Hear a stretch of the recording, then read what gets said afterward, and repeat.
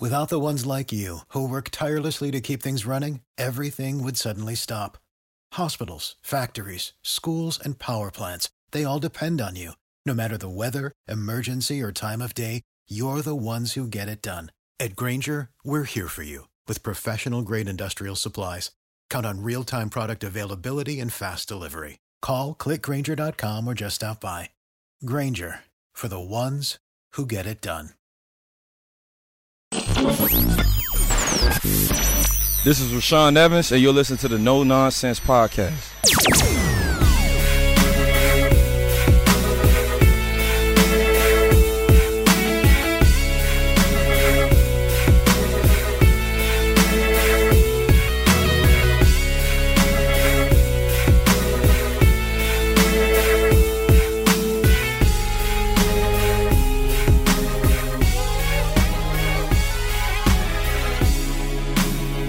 Welcome into No Nonsense, a Tennessee Titans podcast, your place to go for on-demand Titans coverage that is 100% free of the nonsense that we always see in sports talk these days.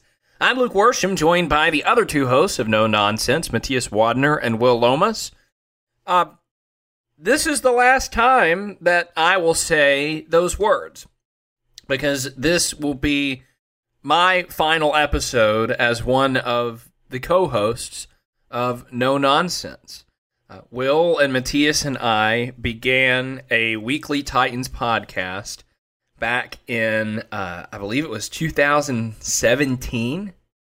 Yeah, 2017 was our first year doing this, and we have done it ever since then. 5 years the three of us have podcasted together. It started as the Titan-sized podcast under the fan-sided umbrella.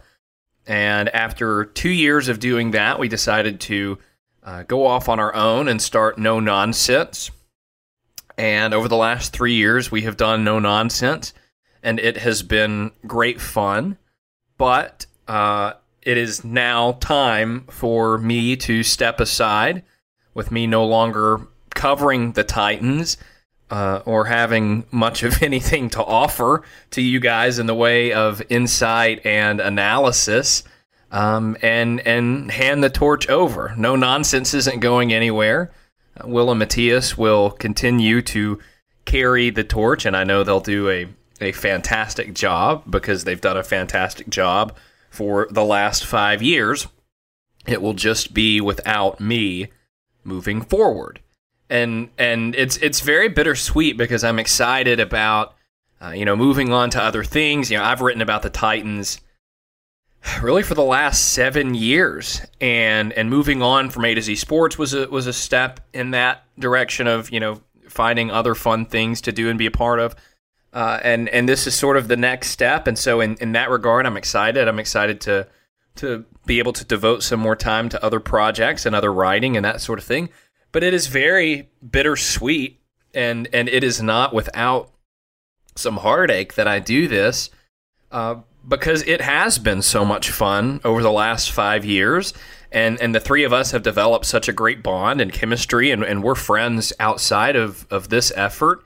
And so it will be sad to not have these weekly meetings, these weekly sessions, and so I will very much miss that, and I will very much miss talking to all of our listeners because you all have been so supportive. And just to sort of wrap up my little spiel here, I think all three of us would agree that it is very weird still when we put out an episode and then the next day someone will tweet at us and say, well, I disagreed with that point, and here's why. Or man, Matthias was dead on when he made this comment. Like we would read those and we would share them to each other. And we would be like, people actually listen to this, and of course, we see the numbers and that backs it up too. We know that this is a popular podcast in the Titans community and that people listen. But it's still surreal that,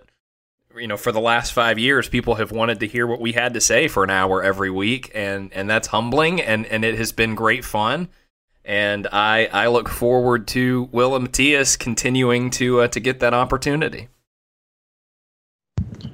Yeah, I mean, it's been an incredible run. I mean, I remember we did a podcast. Well, I was on one of your episodes before we even started the Titan Size podcast. That's I right. think.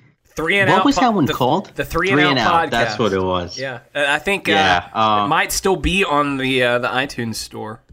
I'm gonna check. I think that. it is. Yeah, we did like a draft recap. Yeah. Or a draft preview, maybe. Mm-hmm. I can't remember which one we did, but that was a lot of fun. And after that one, I think we kind of knew that we wanted to do it together, and then we ended up getting Will on board, even though Will was a little tentative because he had never done like audio stuff before, which, neither had I. But we all kind of got on board. We just started doing our own thing, and it really kind of took off, and it's been great. Obviously, we're still going to keep in touch, but unfortunately, almost things come to an end. But it's been an incredible run. We're going to continue, me and Will, at least for the short term. Hopefully, it won't be a disaster. We've never really directed slash pure hosted a show, but it'll be interesting, and hopefully, you guys will stay along for the ride and see where it takes us, because like Luke said, it's amazing that people actually listen to our stuff. Sometimes I kind of forget that, and then we'll get, like you said, a message to No Nonsense saying I don't know, something about the previous show, and I'm like, oh yeah, I got to be careful with what I'm saying because people actually listen to this stuff. So yeah, thanks for listening for sure, and hopefully you'll stay with us in the future. Yeah, so just an update. Both of those episodes that Matthias and I did of the Three and Out podcast are on the Apple Podcast library. I don't think they're on the other platforms like Spotify and those other ones, but I'm looking at them right here. So go take a listen. 2017 NFL Draft preview and recap with Matthias and me. Yeah, that's before I came in and did the whole thing where I start talking for 3 or 4 minutes untethered.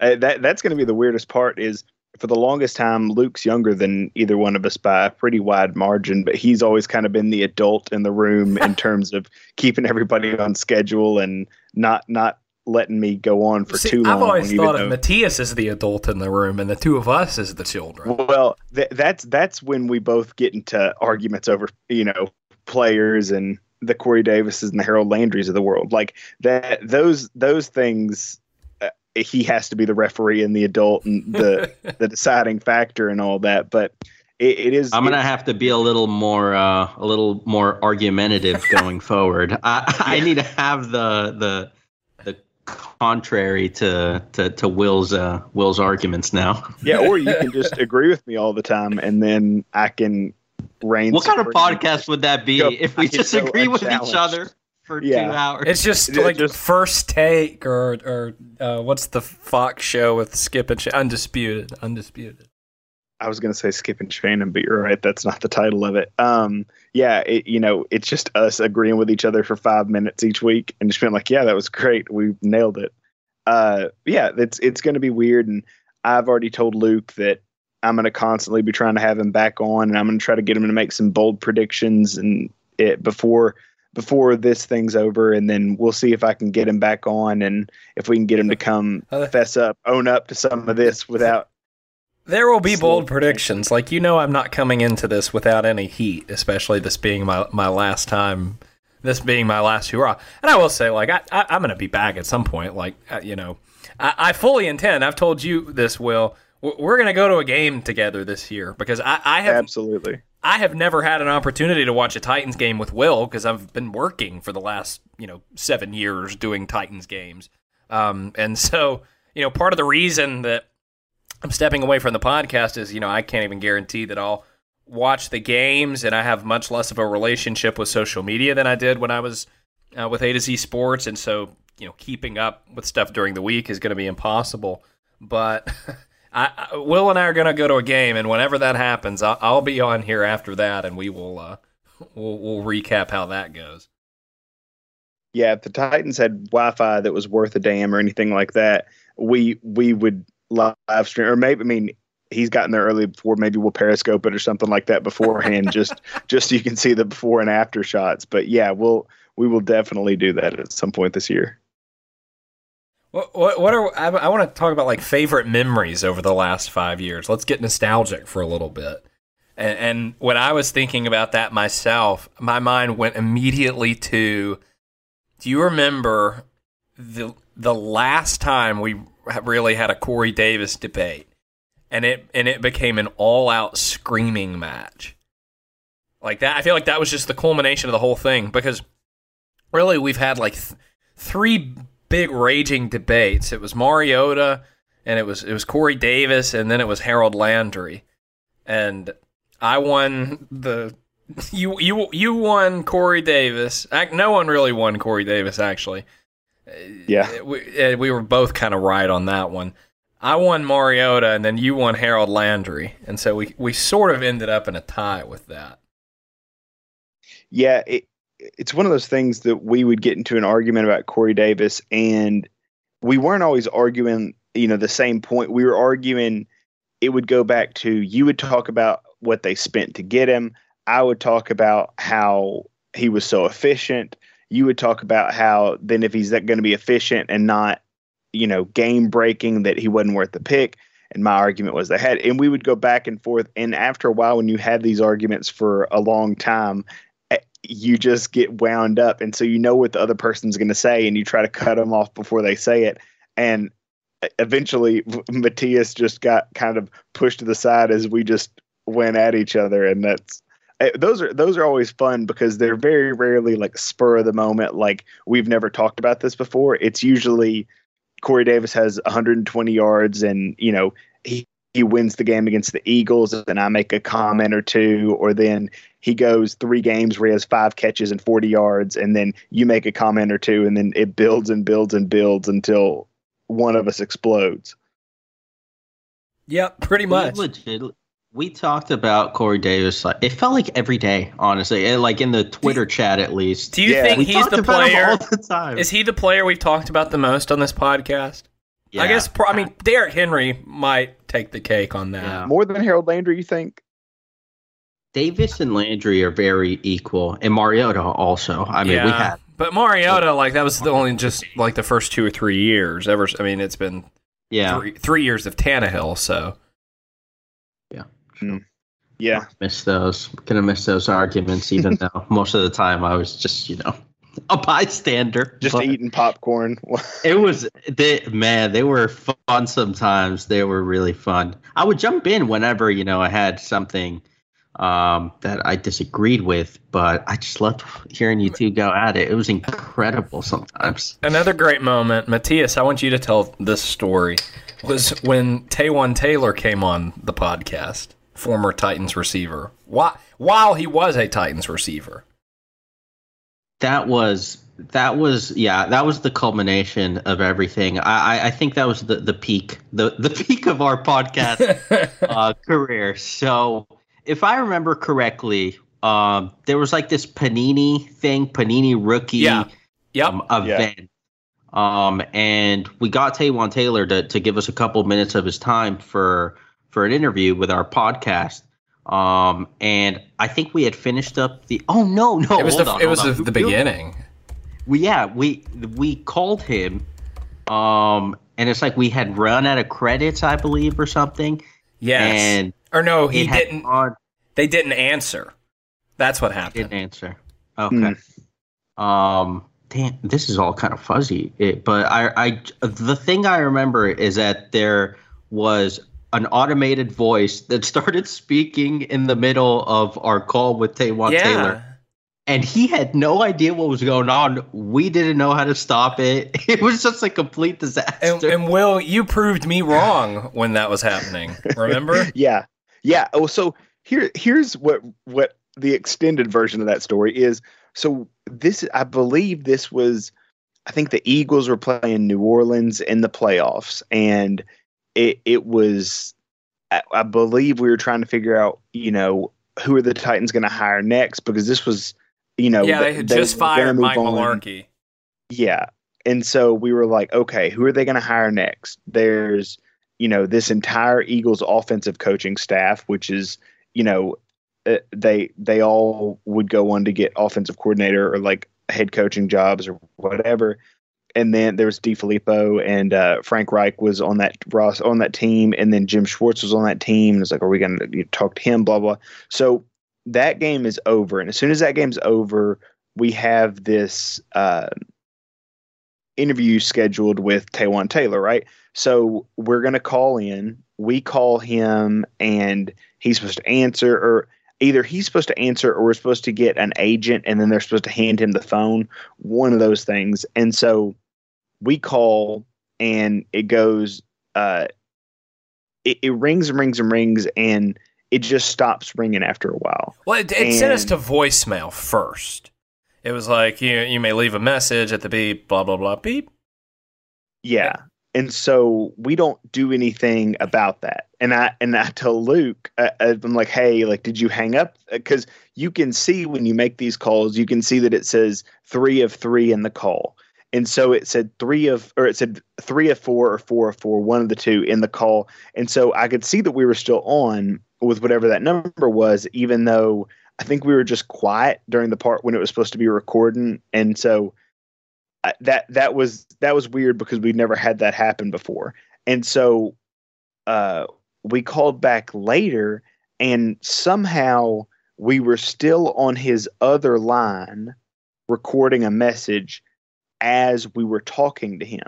Yes. So in the middle of his conversation, he just hears, the number you've dialed is not available. If you'd like to call back and leave a message, like while he's giving an answer, and he hears it and he says, what? Because he doesn't understand what's going on. He thought we were talking or something. Yeah. And he realizes that I don't know if he realized exactly what's going on, or if he thought it was something on his end or what, but he talked over that, and he did the most professional job he ever did as a Tennessee Titan. Like it really was completely, like perfectly, like talk, like we were mortified. It was the lowest moment in our podcast, except for like some other ones, but.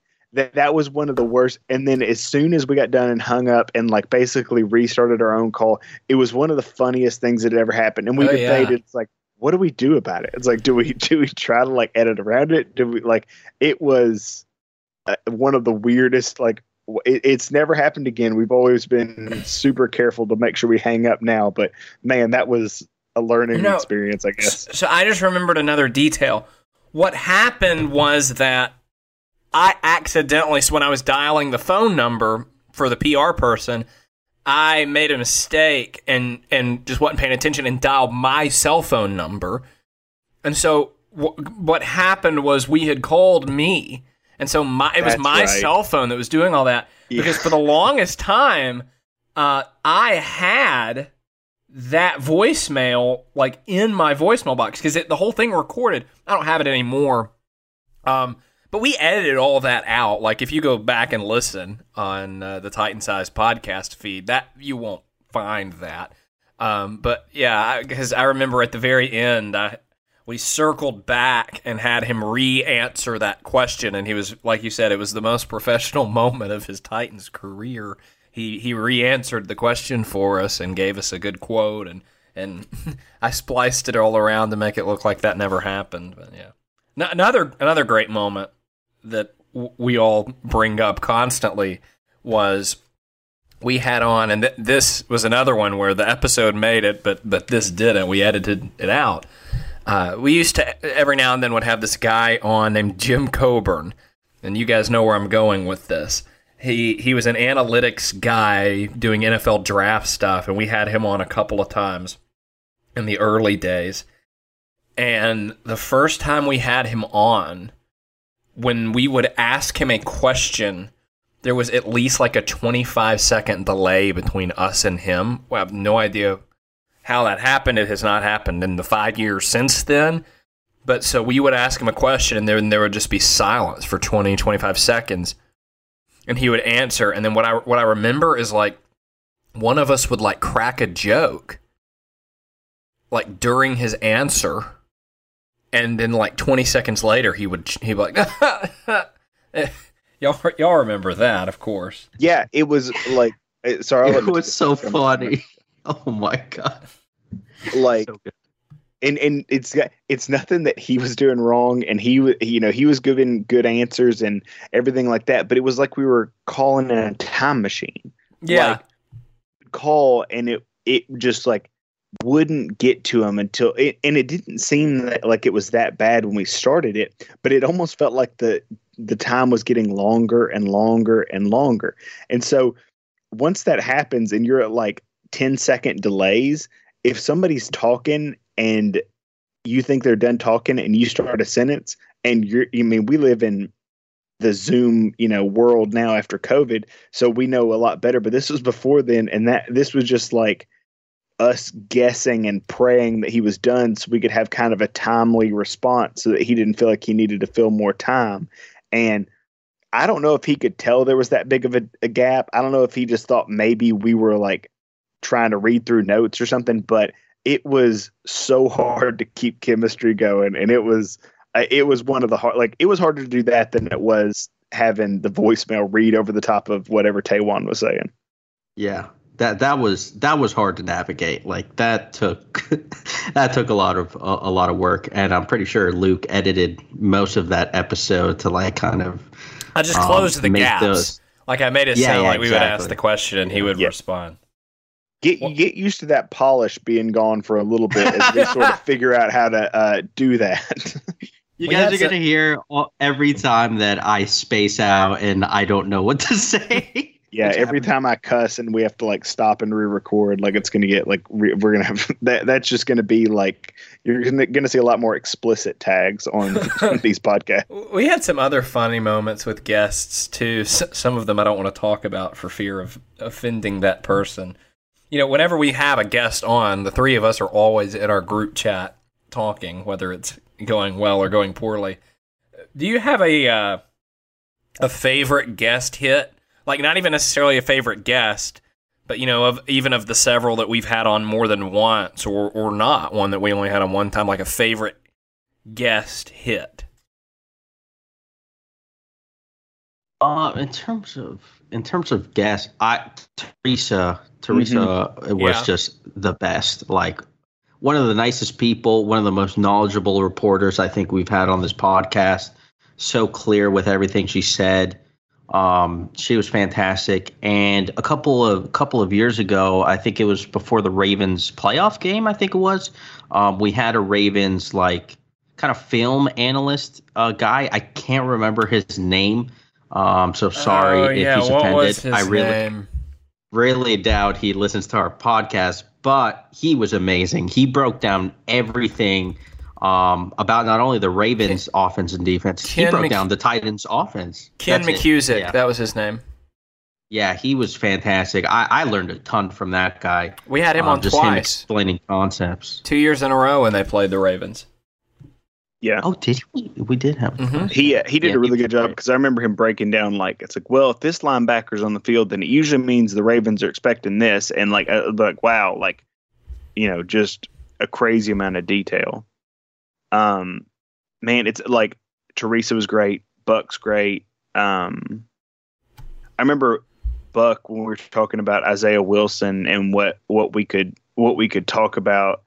I just remember every time he would say something, I would send something in the direct messages that I was like, this is what I'm talking about. I'm like, this is exactly why I don't think he's going to be good. Like, just like slamming him, like, and you can hear that on the podcast. Like, I emphasize that, and I bring up those points again of why I didn't like the pick and why it was doomed to fail from the start. Justin Mello is always, yeah, I love Justin. There's so few times when like I feel like I'm prepared and I ask a question and then somebody answers a question so detailed and specific and with anecdotes that I feel like I came in like a toddler asking about the colors. Like, and he did that a lot. Those were really fun interviews. We're talking past tense right now because we're just talking about the past. Like, it sounds like it's a postmortem or whatever. Like, this is very much just an individual specific thing. So I'm sure I'm going to miss some people. So this isn't. my only like final people. But there's so many of them that would be one of the most fun things, because we would talk to Mello and we would say, I mean, we would ask a question about somebody, and then it was one of the times when it would be like day 3 and Luke would be like, this is one of the guys that, and he would bring that back up. And that was just like how much of an impact he had. And those were always fun things, because it was a chance for all of us to nerd out together about the same kind of thing. Yeah, we were always very selective about, we have always been very selective about guests, because I think it's always been our view that, the three of us know what we're talking about and we're good at what we do. And we say that, with some pride, because we work hard, and we weren't just going to bring someone on to like fill some space if they weren't going to add something to the conversation or challenge our perspective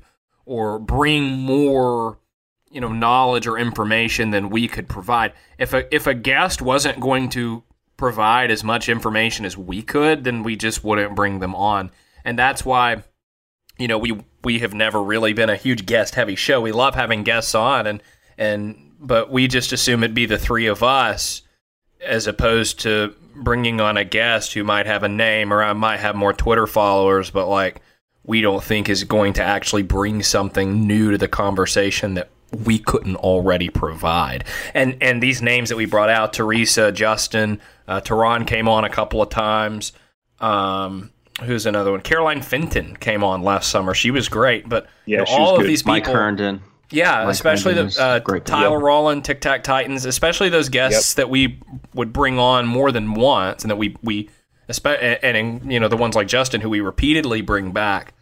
That's what we're saying about those people when we bring them back. A lot is like we really like them, and they add to the conversation. Yeah, and it always seemed to flow very well. Like we never had.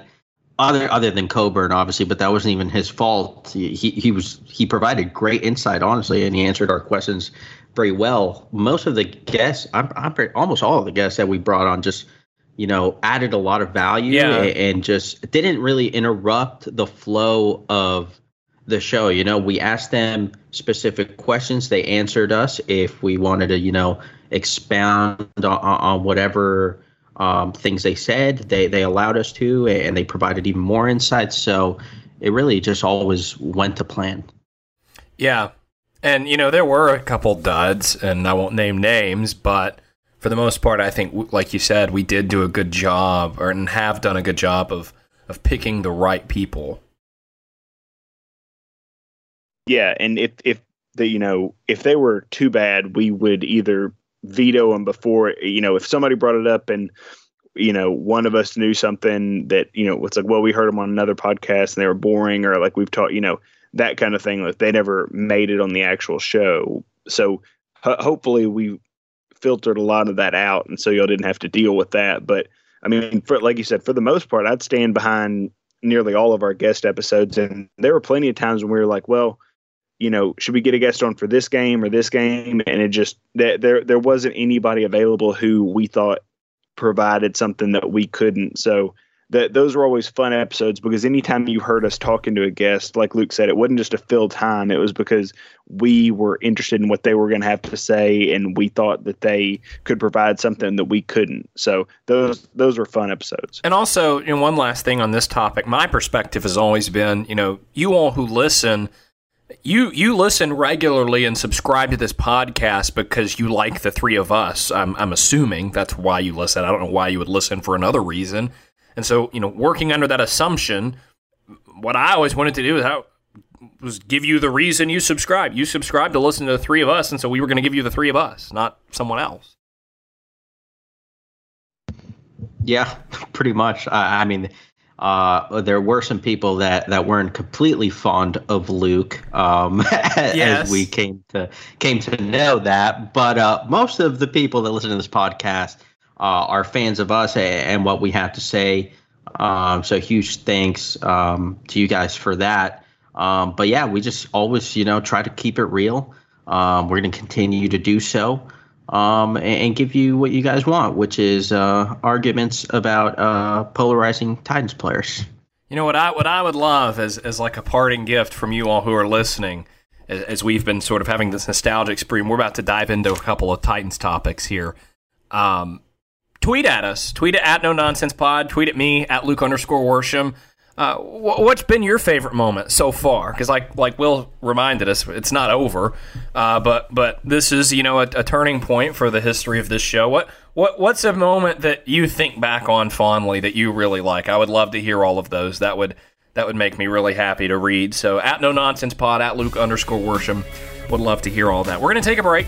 When we come back, we're going to talk about Asthma Boy, because as we were planning this episode, I told Will, I'm like, I cannot leave without talking about the guy who couldn't finish practice, Treylon Burks. So we're going to get into that in just one moment. You're listening to No Nonsense, a Tennessee Titans podcast. So, draft night, at least the first night of the draft for the Titans, was chaos. A.J. Brown out the door, sent to Philadelphia. In comes Treylon Burks, first-round wide receiver from Arkansas. So many people start acting like, oh, this is a one-to-one trade. People in denial about A.J. Brown. The conclusion the three of us kind of came to was like, look, the Titans' hands were probably tied because of contract situation and A.J. Brown being a diva. And so, this is probably the best they could do, and Treylon Burks isn't as naturally talented as A.J. Brown, and he's not going to be as good off the bat, but stylistically similar, did as well as they could. Am I wrong? Is that kind of where the three of us fell on that? Yeah, that's accurate representation so far. So, since then, though, we have learned that there's something else Treylon Burks shares in common with A.J. Brown, and that's that practice really isn't his thing. Because multiple times during OTAs, and I was not there, personally, this was after I left A to Z, but multiple times during mandatory minicamp, and I believe during rookie minicamp as well, and OTAs and, all of that stuff that happened at the beginning of May, is this dude couldn't make it through practice. Because he had asthma. What is happening? Did he not have asthma at Arkansas? Well, that's what I don't understand, right? I feel like we didn't hear about this at all in college, and then his first day practicing at the NFL level, he just can't practice and can't finish a practice because of this. And I know asthma is serious and it can affect you, of course. I'm not blaming him; it's not his fault. But it took me by surprise, and it was interesting that. I don't know. It seems like the Titans always have an issue with their first round pick. It's either a hamstring, it's an Isaiah Wilson issue, it's Treylon Burks having asthma and not being able to get through practice, Caleb Farley coming off of an injury, not being ready. It just seems like every first round pick that the Titans draft, there's something wrong with them. So, and it's Treylon Burks is probably going to work out. I'm not saying this is, the end of his NFL career, but it's just interesting that the Titans always seem to have these types of quote unquote issues with their high draft picks. So let me go on one of my, not a rant necessarily or anything full blown like that, but so the whole did this happen at Arkansas thing, Vrabel said that they knew about it. It's they said they did their medical research. They were prepared for this.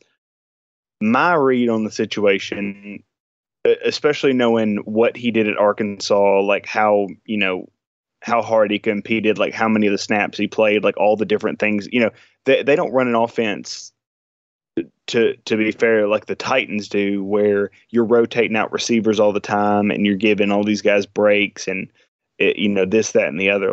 Burks had to be on rundowns. He had to run spread looks. He had to be the guy in motion. He had to play from the running back very few times, but still sometimes. There was no conditioning issue in college. So not for 2 years, not at any point, but specifically not in 2020 or 2021. So, you know that he can get conditioned and that consistently being out there is not a problem. And he's also a guy who, I mean, if you watch the Texas A&M game, if you watch the Alabama game, like he's playing through injuries and then coming back the next week and playing then. Like it's not, I'm going to gut it out and kind of barely go and then I'm going to take 3 weeks off. It's like if he's on the field, he's going full speed and he expects to be on the field every week. So from that standpoint, like I don't have any concerns about that. Now, the whole asthma thing, and it's a bad look, right? Like to be in OTAs after you've been at Arkansas, which is not as humid or as like, I don't know what the word would be if you're in a place that it has a lot of pollen in the air and all that kind of stuff. But Tennessee is just, it's havoc on allergies. And I don't know if Middle Tennessee is necessarily anything like East or West Tennessee, but I've lived in Knoxville and I've lived in Dyersburg, and like there's times where storms are coming, your sinuses get messed up, storms are here, you're messed up, storms are gone, you're messed up, like just for long stretches of time, like just because everything gets kicked up and all that. So I don't know if it's necessarily like that in Middle Tennessee, but if they're practicing outside, which by the way, we saw clips of him practicing inside, like when they practiced inside in the bubble on those few occasions, he was there practicing. They just didn't have media there as consistently. Like we've seen clips of him catching passes. So we know he's been practicing at some points, just not as much when they're outside, which would track with everything else they're saying and which would make sense. So I am 10% concerned, but only just in the fact that it's still going to be hot and he's still going to have to play outside and it's still going to be difficult in the fall. But I'm not like this is Isaiah Wilson 2.0 like some Titans fans are. Yeah, like it doesn't bother me to a huge degree, but it is concerning. Like you almost roll your eyes like you were talking about, Will, because, and I want to talk some more about the receiver group as a whole because I think there's some real problem there. But, you know, you look at this receiver group and you're like, okay, Treylon Burks has got to come in. He's got to be the guy. And, you know, it's a tough situation because there's no A.J. Brown and you sort of hold your breath. And then, like, this happens and you start to, like you said, Will, it's like, well, you know, it's the Isaiah Wilson thing happened and then Caleb Farley was a dud as a rookie and they never really get anything out of rookies. And here we go again, right? And then you move on to the second round and you start thinking about, well, what's going to happen with the second round picks and the third round picks. And you just start spinning because there's this sort of past trauma, if you will, if you're a Titans fan, of these draft picks just being duds as rookies. And while this alone is not a deal breaker, you start to shake your head. And like I said, you say, oh, here we go again, right? Yeah, and I think this draft class probably has unfairly high expectations just because the last couple of ones have kind of been pretty bad so far. I mean, the 2021 was nothing short of pretty disastrous, and then 2021 did not really get off to a good start with Farley coming in injured, tearing his ACL, and then Radunz not getting any playing time. So there's like a lot of eyes on the Titans draft class this year and hoping that John Robinson can kind of get back to that 2019 type of class, even 2017. He got a lot of good starters in that one. So I think there's kind of a target on this draft class's back. And Treylon Burks is, the first round pick. He's the high draft pick. He's coming in having to replace a fan favorite up until he left, a fan favorite in A.J. Brown. It's tough. Like, there's a lot of expectations, and obviously, like, you want your first round pick to just be able to practice normally, and you want the reports to be good. Like, you want to hear, oh, this guy looks like, Julio Jones out there. This is a fantastic start for the Titans' first round pick. Unfortunately, it didn't get off to that type of start, and it kind of gets amplified, but it's nothing to be concerned about, too much just yet. Yeah, I will say, like, it's not the best case scenario, but I don't know. Like, my problem is, so in 2020, Tannehill threw the ball 30 times a game. In 2021, he threw it 31 times a game. The point of that is, it doesn't matter whether they have Derrick Henry or not. Like, whoever they have at running back, they're just going to run the ball, and they're going to do it a lot. And it doesn't matter how effective they are. That's just the team Mike Vrabel wants to have. So if you've got Robert Woods, if you've got Austin Hooper, if you've got Chig Okonkwo, who looks like he's going to be on the field a lot, like, I don't know how many targets Burks is going to get over the course of the season anyway. Like, let's say he gets 6 targets a game. That's what, I mean, even that's high, because that would put, let's say he gets 5 a game. That's 85 in the season.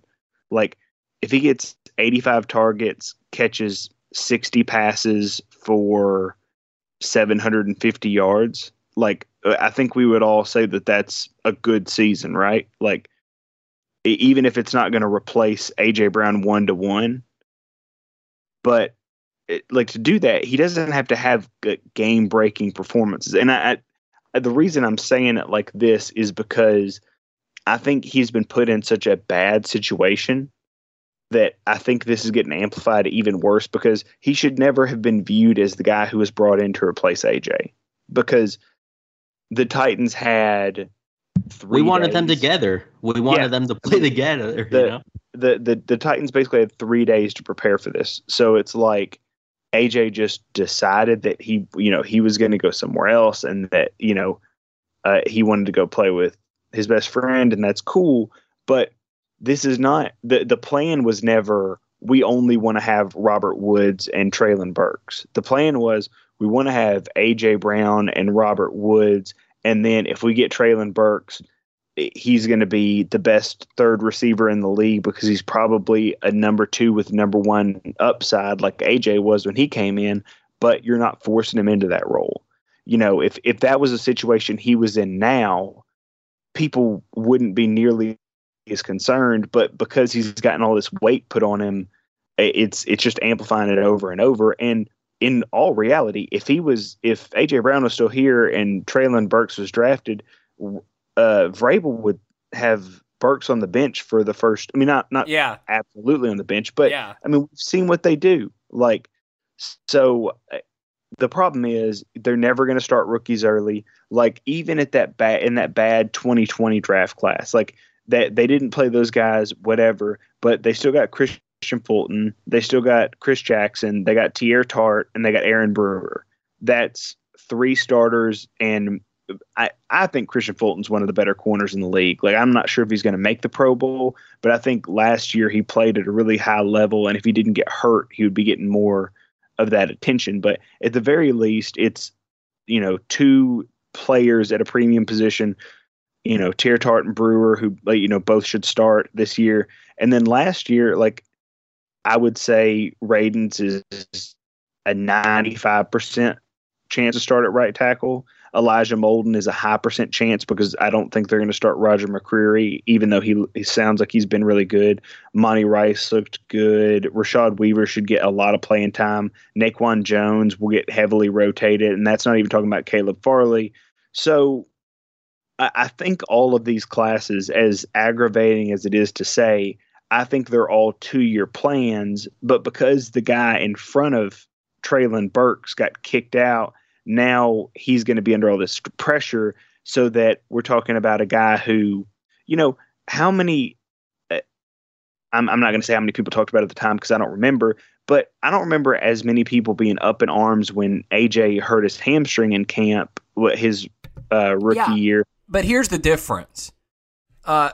We didn't realize back then that was going to become a continual problem for A.J. Brown, because, look, he wasn't necessarily injury-prone in the sense that he was missing a lot of games, but this dude was in and out of practice the whole 3 years he was there. And then, that was also year 2 of Mike Vrabel, so we weren't quite up to snuff on how rookies, tend to fare under Mike Vrabel.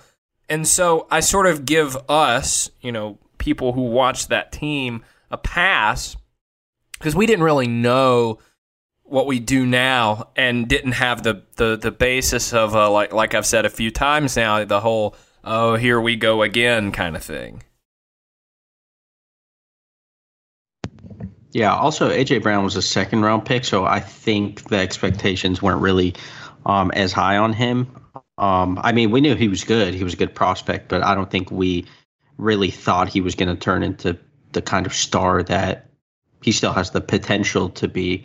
So I do think it's a little different in that regard. But yeah, I mean, people were a little not upset, but there were still some people that were down on that draft class, even just because we had drafted Jeffrey Simmons, who wasn't going to be able to play until November. And we know how well that worked out. So sometimes we kind of overreact a little bit at the beginning of these things to certain players, certain draft prospects, certain draft classes. And we kind of just have to let it all play out in order to know whether it's going to be successful or not. Yeah, I mean, that's a good point. Like, I think at the end of the day, they take it year by year. And I think if they get a Pro Bowler and 2 to 3 starters out of a draft class, they're happy with it. And they take their most informed shots when they can. And if they hit, great. If they don't, that sucks. But hopefully your process works well enough to where you end up getting that out of the class. So I think we all liked Treylon Burks coming in. Like, I think not the three of us necessarily, but like Titans fans and people who watch Titans have been quick to panic over something that should be a non-factor by the middle of September at the latest, and discredit 2 years of elite production against some of the best competition in college football, if not the best competition in college football. So in the grand scheme of things, this is a blip. But yeah, I mean, if you're looking at it in terms of his entire NFL career so far, you do have to say that it does feel like it's an issue. And as soon as he breaks out of it, we can kind of breathe and say, oh, like we were right the whole time. We knew it wasn't a big deal. But yeah, I guess until he shows it, it is mildly concerning. Well, let's talk about the receivers as a whole. Are they good enough? Because, after the draft, we kind of had some conversations about that, but it's been a couple of months now. Now just pausing and looking, and I feel like people are expecting Kyle Phillips to be Wes Welker and Robert Woods coming off an ACL to not be Taylor Lewan or Bud Dupree. Like, here we go again, with the wide receivers. Yeah, well, that's what happens when your star receiver asks for a trade and kind of leaves you up in arms. Yeah, I agree. I do feel like we're back to the same spot that we've been in so many off seasons for like in the 3 past. years. I know. Yeah, yeah. It's getting a little tiresome, but I don't know if it's completely the Titans' fault in this regard. But I do think they still probably need to add another receiver. I honestly have no idea which free agent veterans are still out there.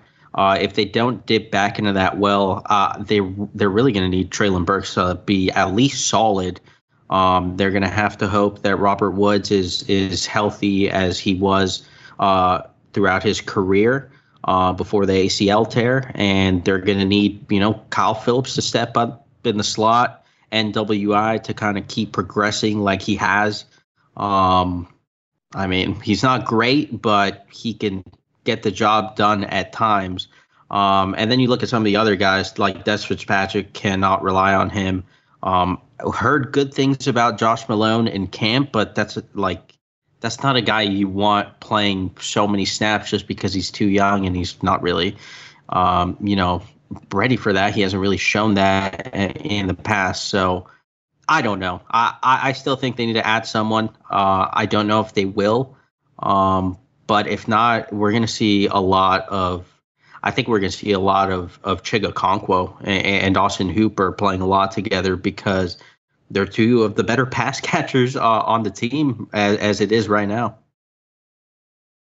Yeah, the one let me start by saying this. I think the Titans wide receivers right now are C plus, like, maybe B minus, depending on how much Kyle Phillips gets on the field, just because you don't know, like, how good is Treylon Burks? Like, how much are they going to force Nick Westbrook-Akina onto the field over him because he runs his route, 1% better, and Mike Vrabel is not taking a veteran out unless he's 100% sure that the guy behind him is better at every single thing. Like, I don't know where that group is. But what I will say is that for the most part, if you can just give Tannehill guys who can catch the ball and who aren't dropping it into the hands of defensive backs, and you have Derrick Henry, I feel pretty confident that the offense can put up 21 to 24 points a game. Like, that's not spectacular,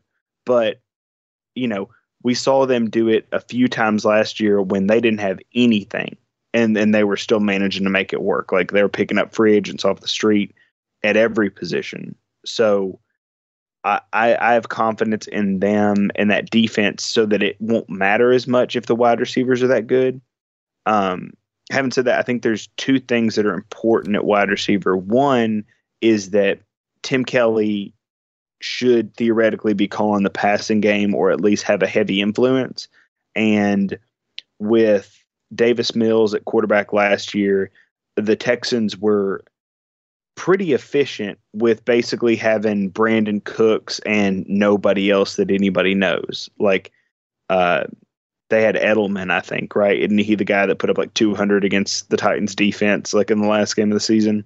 Or Amendola. Sorry. Amendola. Yeah, sorry. And Nico Collins was like... I had forgotten about that. That's like a memory pulled from deep within. What a disaster that was. Yeah, I rewatched it the other day, like, as I do. And, the Titans, I think they were up 21-0 or whatever going into halftime. And they play zone almost that entire game. And I don't know why, because it just kind of like clears it out for Amendola over and over.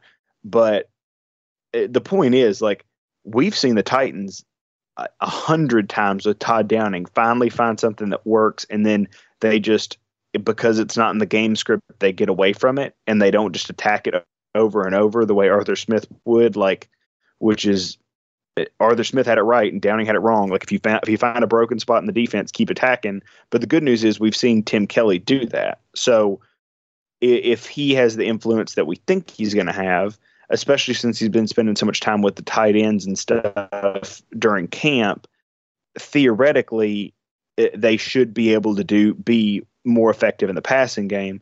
But also, the fact that Jim Wyatt just unrelentingly talks about how he's refuses to say that they're done adding wide receivers and that there's going to be another wide receiver addition at some point, and that he won't believe it until after all the cuts happen and we're going into the first week of the season. It makes me think that the word in the locker room, or among the coaches, or the people, Mike Key, whoever he's talking to, have given him the impression that they're looking at other options and they're exploring every possibility. And maybe it's not a big Julio trade, which it didn't work last time, but I think was still the right move. And I think we all thought it was the right move at the time. But I mean, if you can send a 5th round pick for Robbie Anderson, or if you can do something where you can add a disgruntled veteran who has, speed, or something that just doesn't want to be in the situation he's in anymore, I think that's somebody they would add. But I think this would be a boring but competent group of wide receivers, give or take Treylon Burks being A.J. Brown. Yeah, I can see that. You just, you come out of the last season as the Titans with A.J. Brown and Julio Jones, and you're like, all right, how are they going to get better? And I just think it's tough to look at this year's group and last year's group and figure out who has the edge. I think it's probably last year's group just because it had A.J. Brown in it. But yeah, you go back and forth on that all day. It is time to close out this episode with Stop the Nonsense. I will go first because I have mine in the chamber and ready to go. So this week, during a Major League Baseball game broadcast between the Boston Red Sox and the New York Yankees, Fox thought it would be a good idea to show an overhead shot from the city of New York with the logos of the New York Yankees and the Boston Red Sox placed over the top of an area. In theory, that is a good idea. The problem is the area that they chose was ground zero of the World Trade Center. Specifically, have y'all seen this? I did not see this. No. I don't keep up with baseball, and even I saw this. Insane, but go ahead. So specifically, they put the Yankees and Red Sox logos inside the 9/11 memorials. Because if you've ever been to the 9/11 memorials, I went a couple months ago, there's two of them. There's one where each of the towers used to stand, and there are these huge squares, and they're lined with names of people who were killed in 9/11, and there's like water flowing into it and then into this abyss below. Very, very cool, very, very powerful scene. Encourage you to go if you ever have an opportunity. But it was inside of those squares, and I'm looking for it so that I can send it to you, Matthias. It was inside of those squares that Fox decided would be a good idea to put the logos of the two teams playing in the game. They received, are you kidding me? Yeah, they received fairly enormous backlash for this. They had to issue an apology. Really bad. Okay, I found it. I'm sending it to you, Matthias. It is en route right now. All right, you should have it. Take a look at that. How terrible is that? Oh, no. Oh, no. No, this can't be real. This is fake. Yeah. Who approved this? Who approved this? That's where the Twin Towers were. I mean, it's a crazy thing to see because, like, if you just look at the picture and you don't know what you're looking at, it just looks like it's in kind of a park because of the angle. But, like, it's just such a crazy thing. Like, to think, I mean, I'm not going to be like, this is like offensive to America or whatever. Like, it is, but like, that's not the reason why, like, I'm surprised by it, because people do dumb, offensive things all the time. I'm just like, I don't know how you have all the options that you have, and you're like, you know what I know that has two squares that I can put the logos in? It's like, there's a billion things. World Trade Center. Yeah, it's like you could do the windows of I mean, obviously, you guys know how many pairs of things there are in the world. I don't have to explain pairs to you, but what a crazy thing to be like, I've got the perfect thing. And then someone else to be like, yeah, love that. Mm. They probably thought they were geniuses when they did it also. They were like, oh yeah. this is the good stuff. Roll that right now. Golly. Yeah, Fox issued an apology shortly after that aired. All right, what do you guys got? I'll do. Okay, you go ahead, Matthias. No, go. Okay. So, faithful listener Eldon English had this, and it was so upsetting. Usually, if we get people that bring stuff to our attention and you can send us your Stop the Nonsense senses at the @No Nonsense Pod account. But he sent this to me, and I'm sure you've seen it at this point, the Warren Sharp top front sevens in the NFL. And the Titans ended up somewhere like 22nd or something crazy. Like, I know they're not in the top 10 or whatever, but what especially made me angry, and it's just because we're in the AFC South, is that the Colts were double-digit points higher than the Titans. And look, it's done by Warren Sharp, so it's got to be like analytic and very clear understanding of every position is not equal.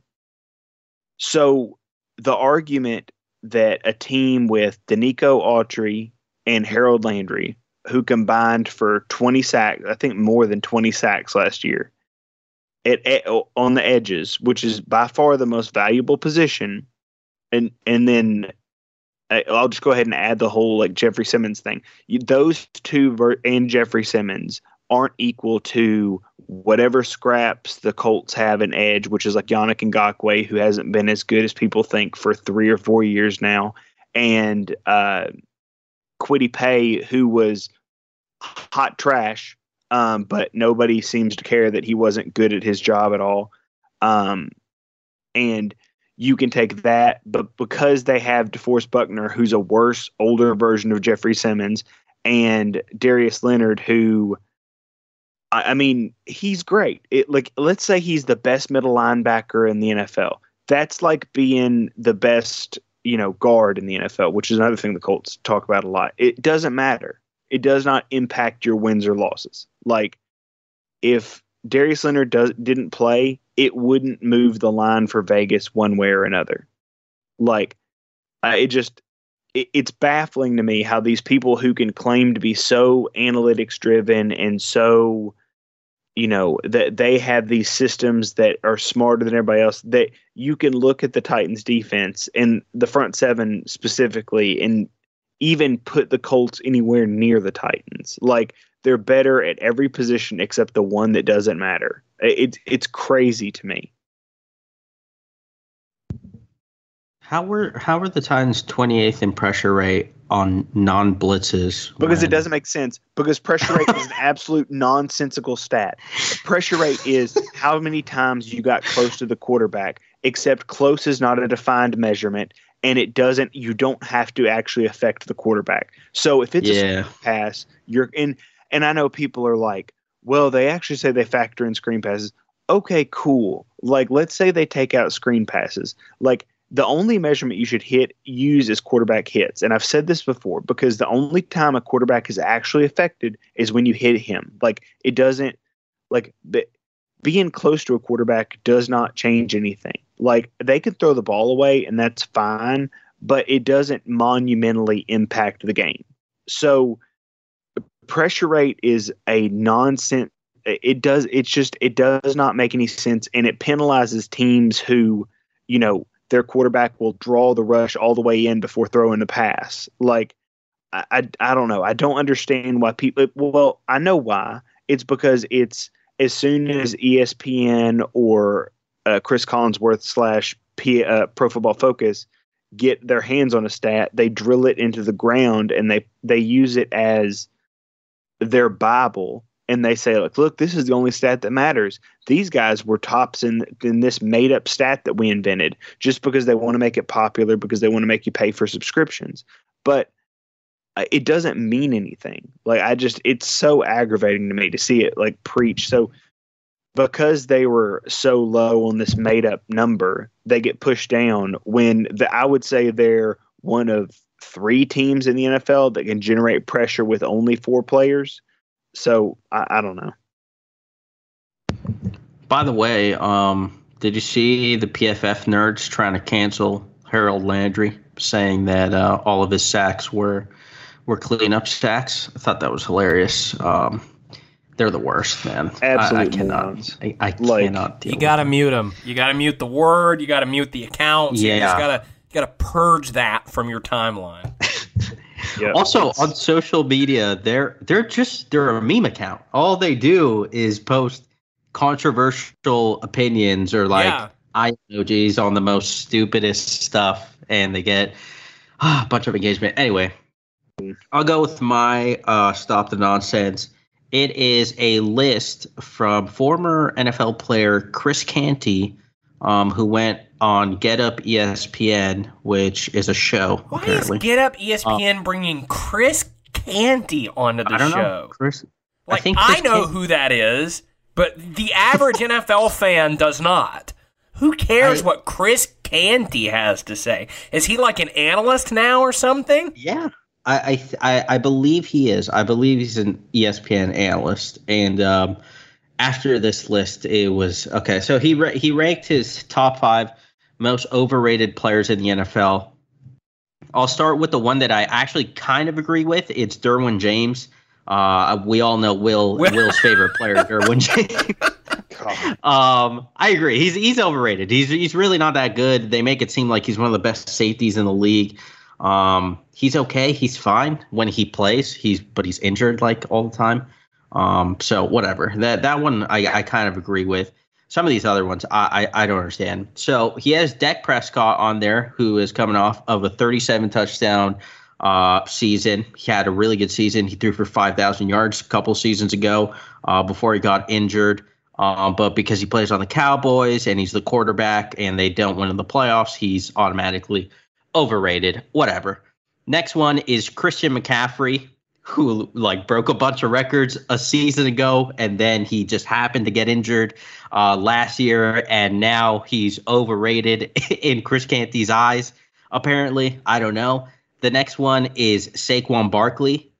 Does anyone actually still think Saquon Barkley is that great? Who is overrating Saquon? All anyone talks about him is that he's always injured. No one is saying, oh, this guy is still the best running back in the league.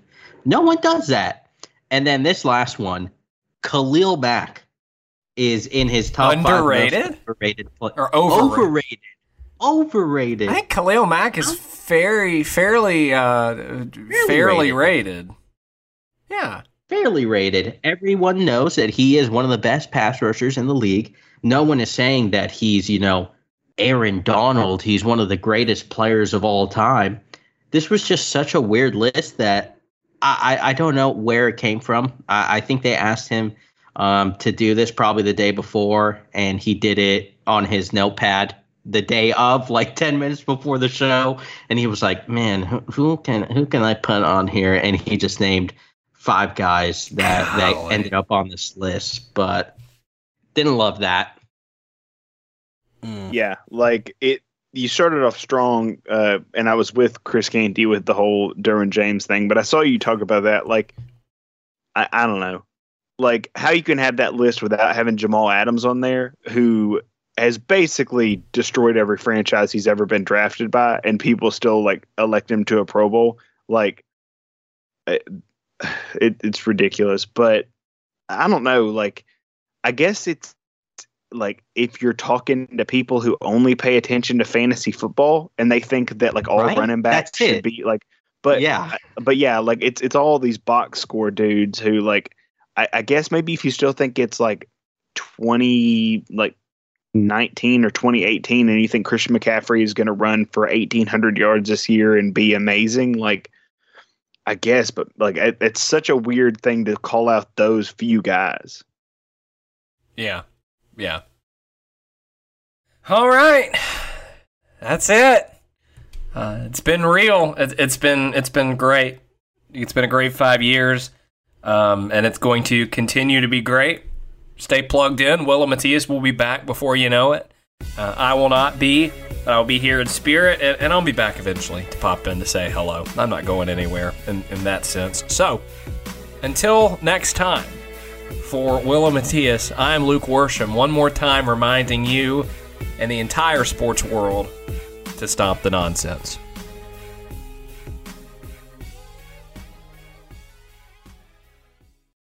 For the ones who work hard to ensure their crew can always go the extra mile, and the ones who get in early so everyone can go home on time, there's Grainger, offering professional-grade supplies backed by product experts so you can quickly and easily find what you need.